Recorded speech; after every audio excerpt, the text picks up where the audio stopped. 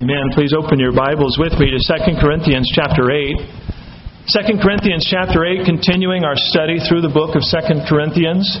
Today's message entitled, The Grace of Giving, Part 2. The Grace of Giving, Part 2. Let me just remind you of our context. You'll remember this letter by the Apostle Paul to the church at Corinth.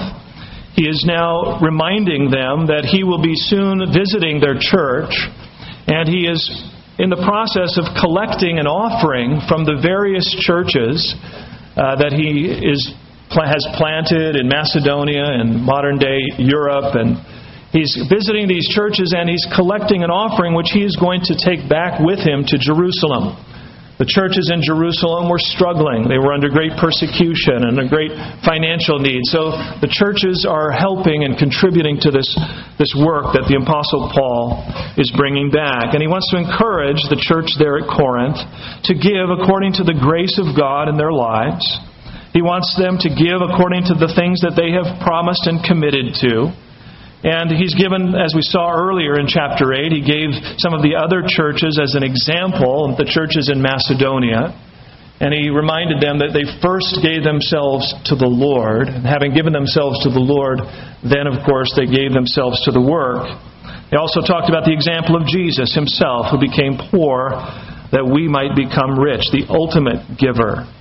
And now Paul is getting ready to send his ministry partner Titus to collect the offering. And this is now the instruction and the preparation for that coming. And what we'll find here are some practical principles, I believe, on the grace of giving. Giving is an important part of our walk in Christian life, and we want to look to the Scriptures for those instructions and for what God would have to say to us. So begin with me. We're going to pick it up in verse 16. That's where we are in chapter 8.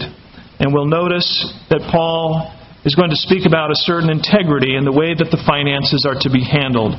Chapter 8, starting in verse 16.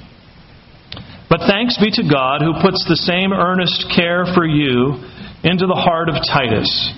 For he not only accepted the exhortation, but being more diligent, he went to you of his own accord.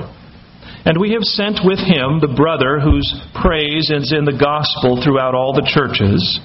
And not only that, but who was also chosen by the churches to travel with us with this gift, which is administered by us to the glory of the Lord himself and to show your ready mind.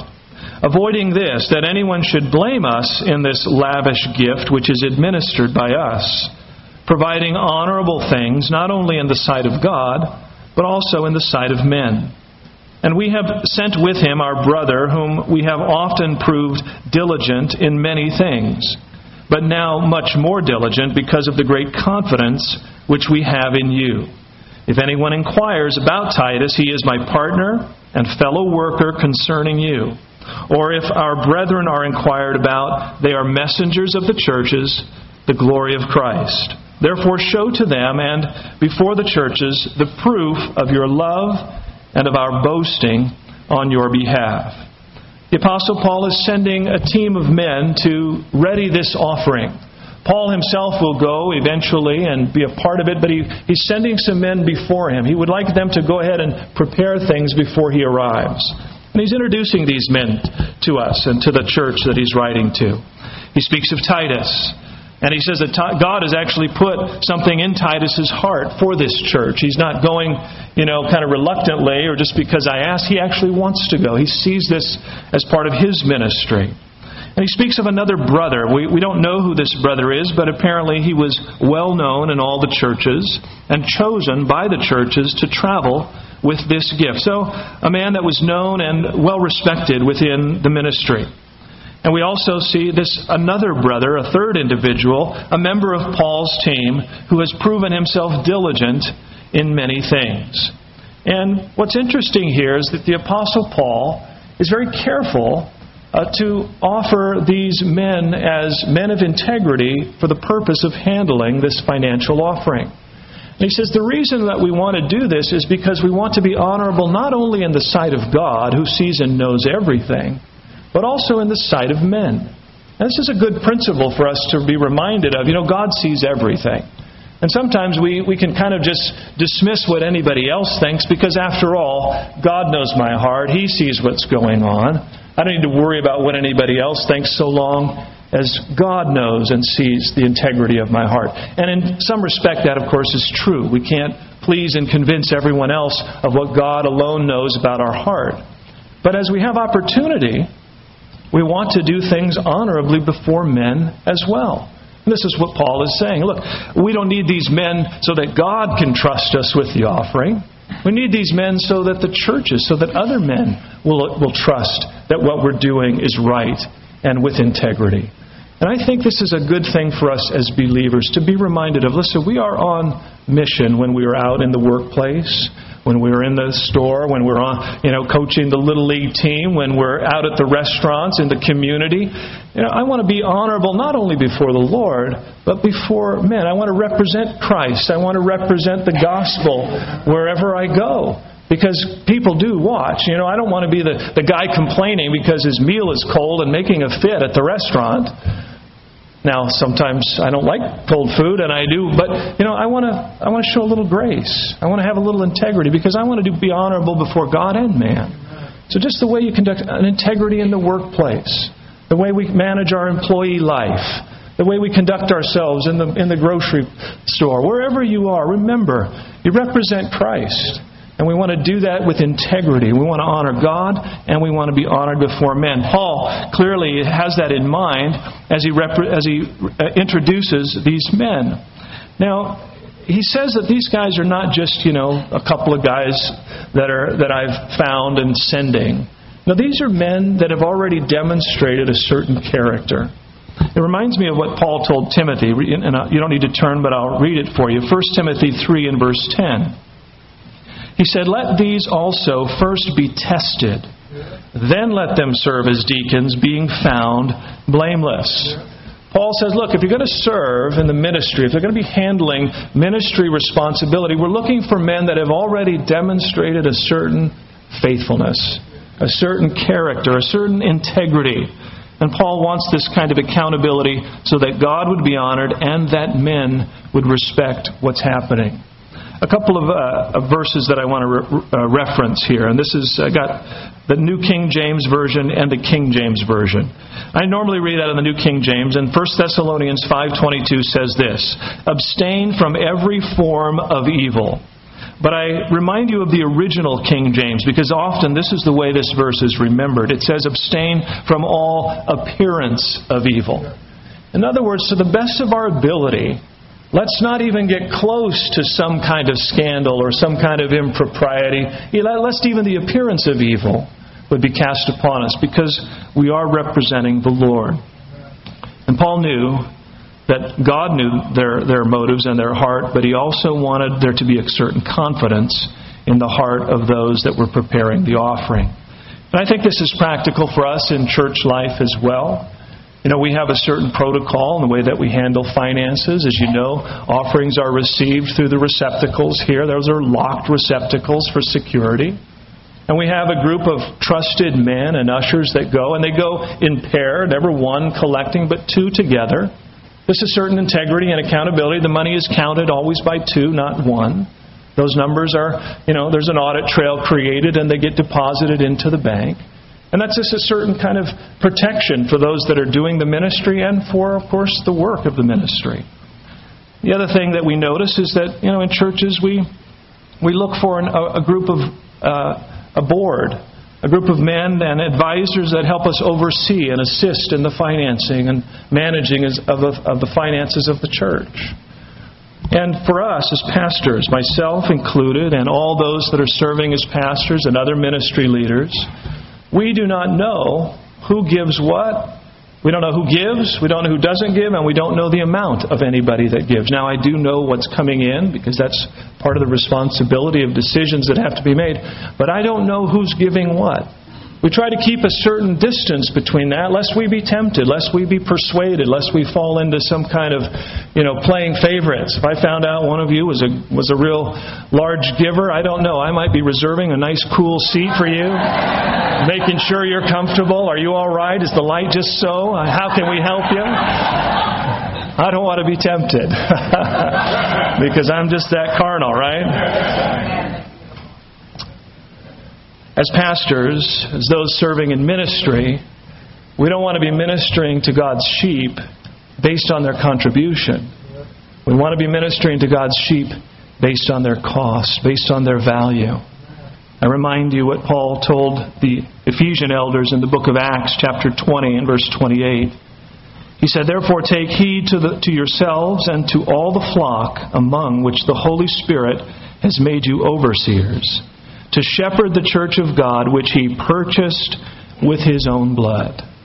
Shepherds, pastors, ministers are to minister to the sheep because they have been bought by the blood of Jesus Christ. We're to minister because of your cost, not your contribution.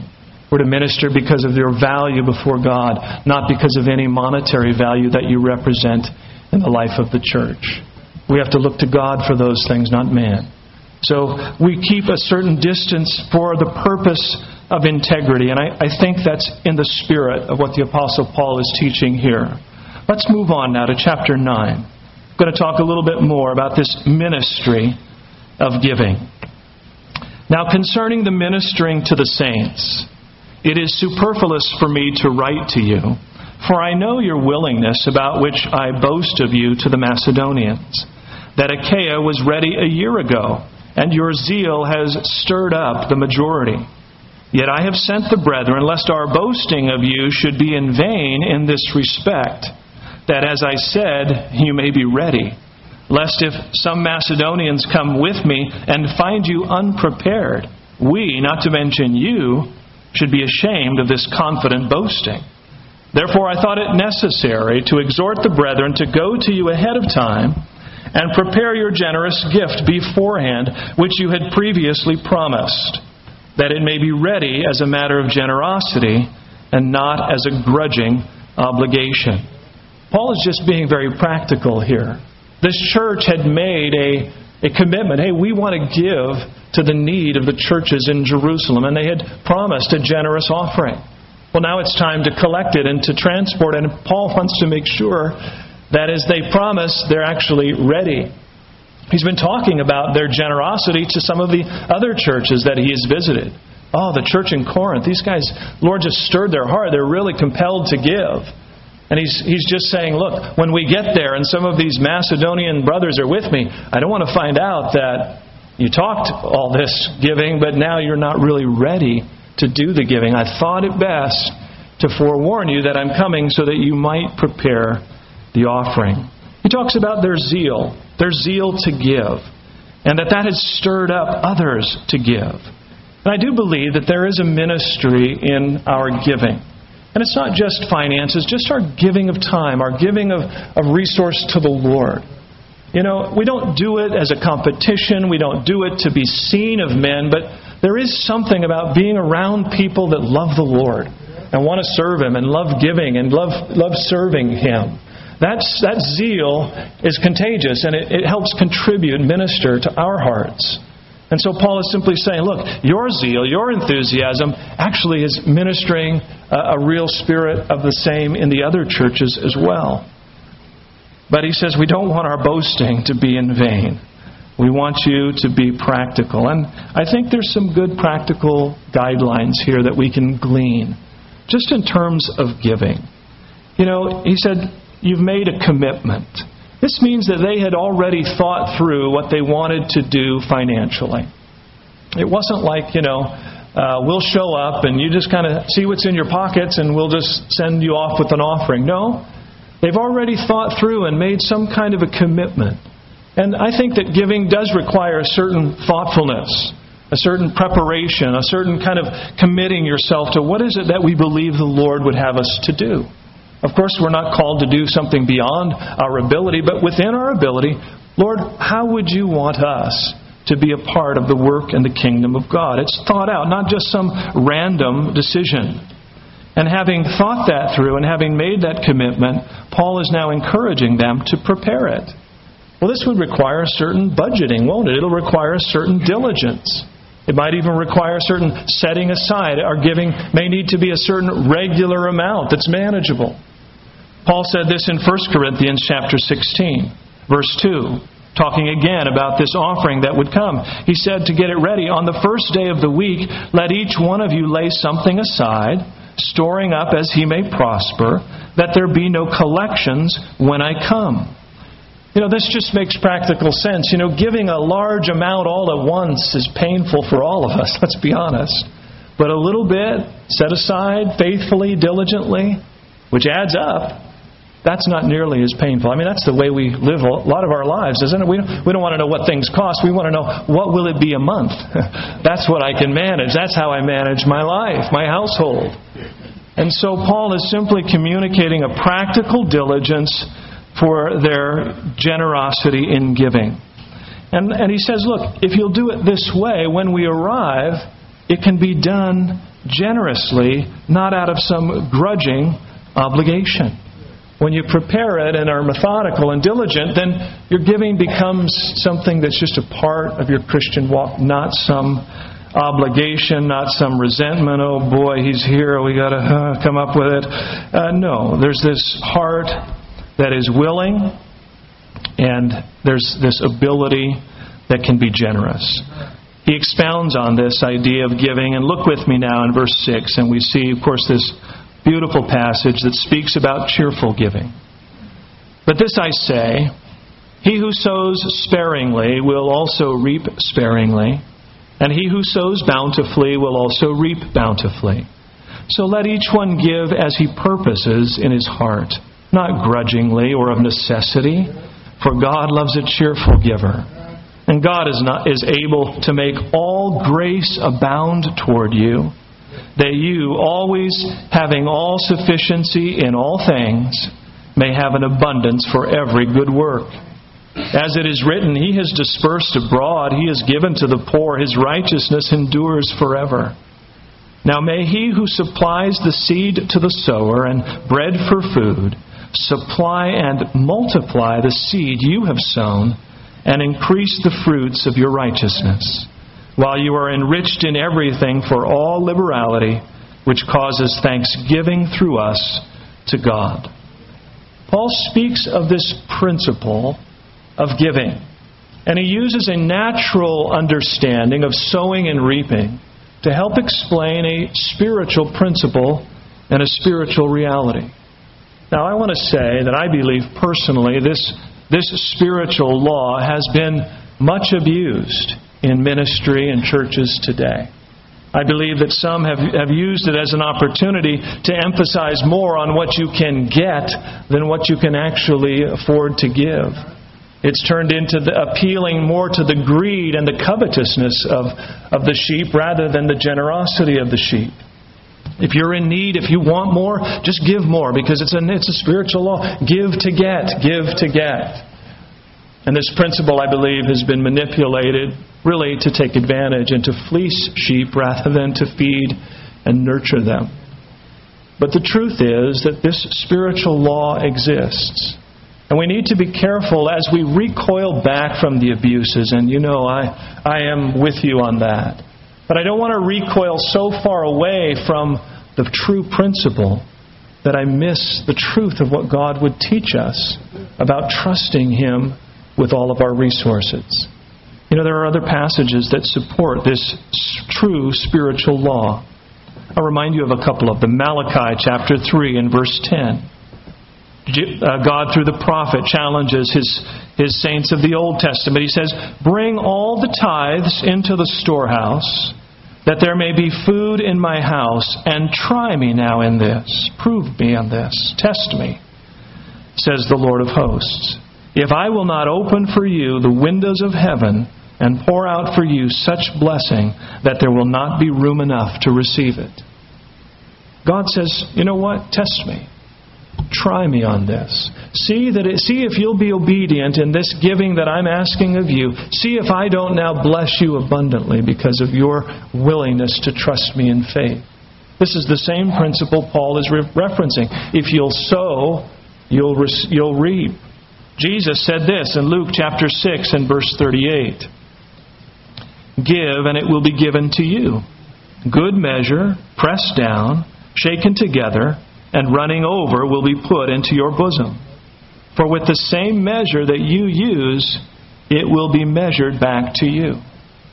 Paul wants them to understand there is a spiritual principle at play, that if you sow, God will bring in for you a harvest, a sowing and reaping. And it's with that understanding, that knowledge that God is my provider, that God is watching over my resources, that's the context that we come to verse 7 in. With this knowledge, let each one give as he purposes in his heart, not grudgingly or of necessity, for God loves a cheerful giver. When you begin to trust that God is able to take care and God has given me all that I have, then I can release it back to Him for those things that He wants me to be a part of, knowing that He will take care of me and continue to bless. And that gives me a certain cheerfulness in my giving. I have an opportunity to invest in the work of the kingdom, and an opportunity to allow His grace to release that covetousness of my heart, to set me free from things and stuff and money managing me. And now the grace of God is helping me manage those things. He says you need to purpose in your heart and then give willingly and cheerfully to the Lord. This is the kind of giving that I would encourage us to be a part of. Church, I want to say to you that I promise not to beg or pressure or hype or some crisis emergency. If you don't give today, this ministry is over. If we get to that place, then we'll just close the doors and trust God to lead us where He can actually afford us.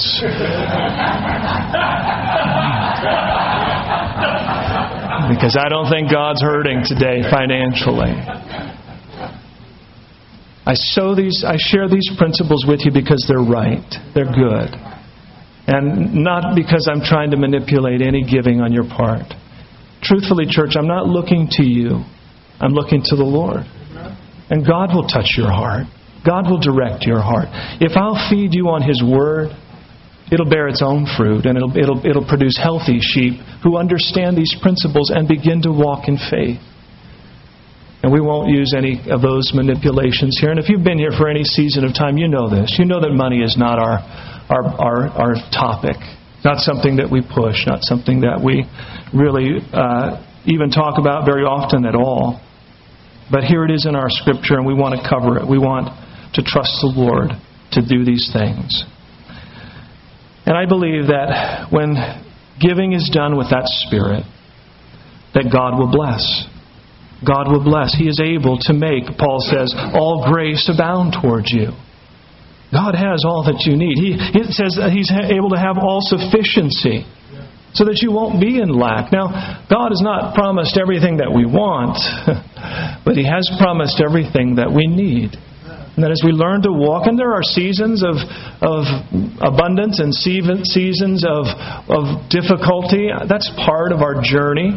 And God using those things to keep us humble and dependent and looking and praying to Him.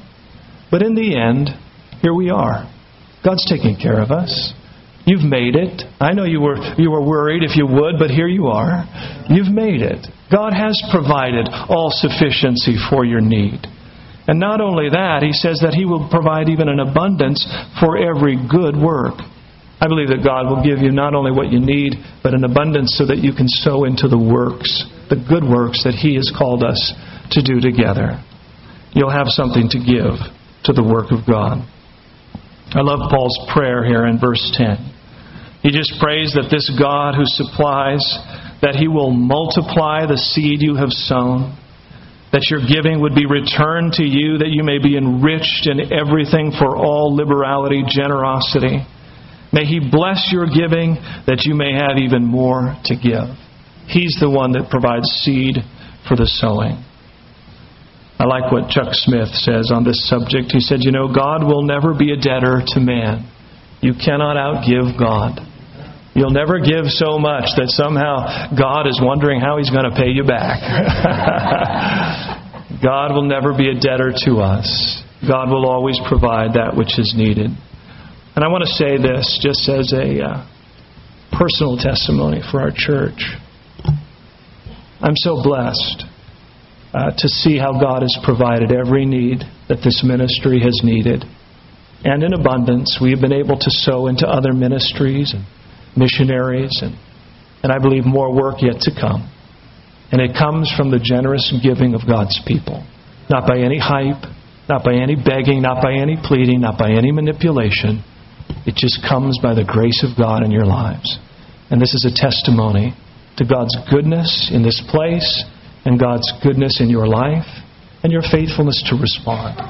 And I just wouldn't want it any other way. I wouldn't want any other testimony than to see what God has done in this place. Close with me now. Take a look. Verses 12 through 15. Paul talks about this exceeding grace of God. For the administration of this service not only supplies the needs of the saints, but also is abounding through many thanksgivings to God. Not only is it ministering to needs, it's creating this wonderful spirit of thanksgiving. Verse 13, while through the proof of this ministry they glorify God for the obedience of your confession to the gospel of Christ and for your liberal sharing with them and all men. And by their prayer for you who long for you because of the exceeding grace of God in you. Thanks be to God for His indescribable gift. Giving, generosity, these are good virtues in the life of the believer. These are godly qualities. These are characteristics of Christ, who became rich that we might, who became poor that we might become rich. He gave Himself. And I do believe that God will continue to bless, that God will continue to take care of us through the exceeding grace. It is grace that we want to be responding to, not law, not religion. As I mentioned last week, we talked about the Old Testament, the Old Covenant of law, and how God required His people to give, and certain amounts were required, the tenth, the tithe. And now I mentioned that, we're under a new covenant, a covenant of grace, and I don't see that tithe requirement being implemented in the New Testament. I don't see it taught doctrinally. I don't see it practiced in the church.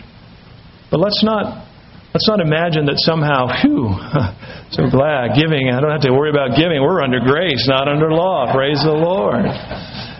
Don't misinterpret grace, right?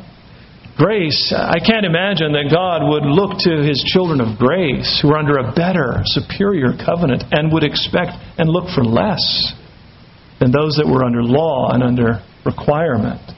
I don't say this to manipulate or in any way somehow try to, boost the offerings here today. I have no agenda, but I want to be honest with this truth. Don't look at grace as some license to be kind of irresponsible in your Christian living.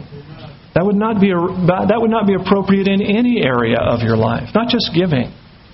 Paul would talk about this some, and I'm going to close here today just talking about this exceeding grace and this indescribable gift. Paul talking about grace in the book of Romans and how we are under grace and no longer under law, and the beauty of grace versus law and the power of grace in our lives.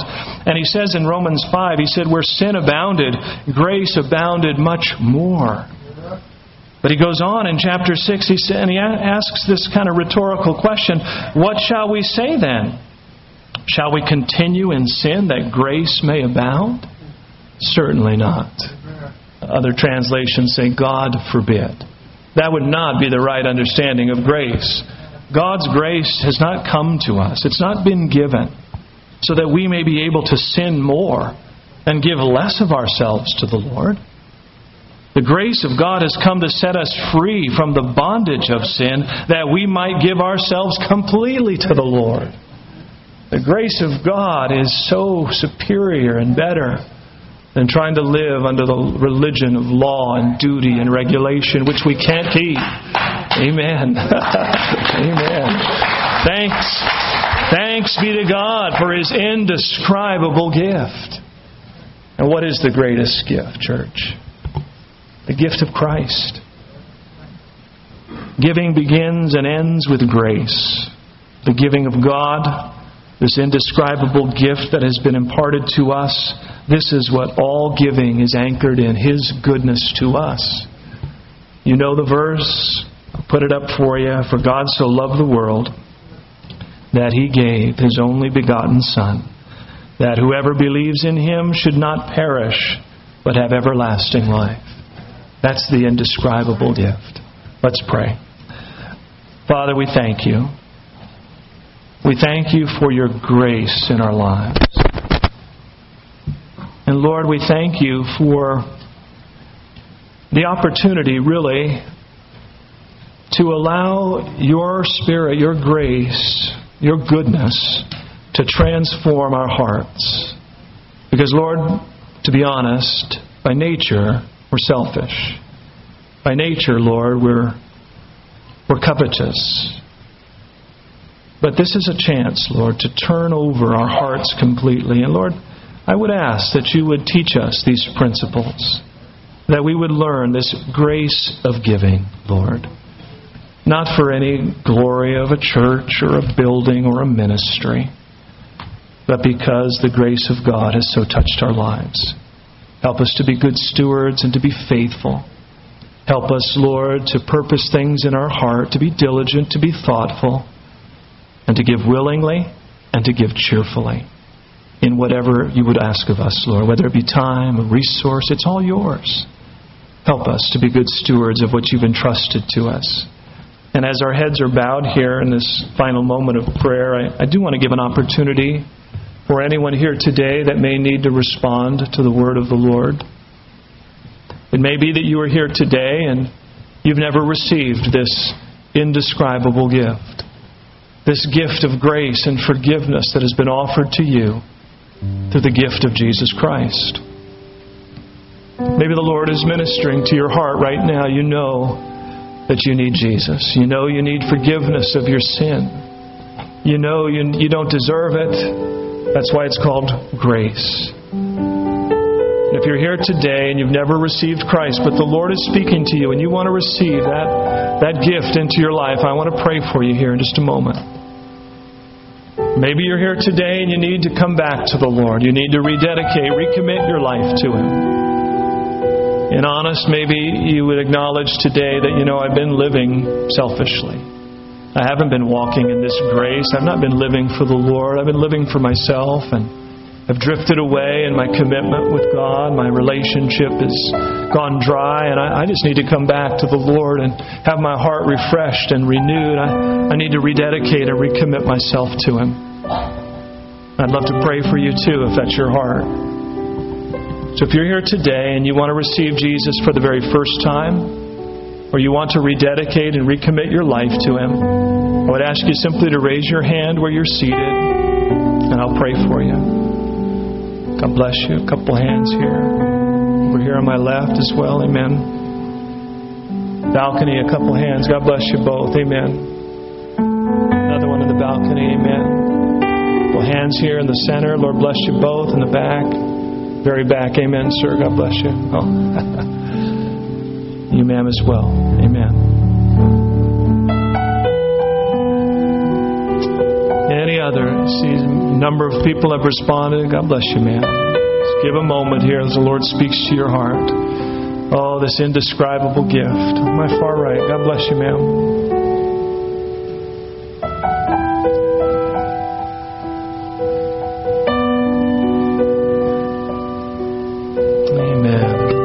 Oh, He loves you.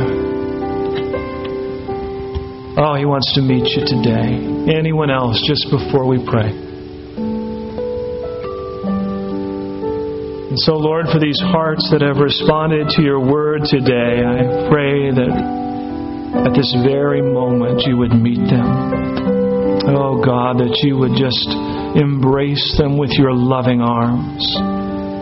No condemnation, no judging. Just grace, love, mercy.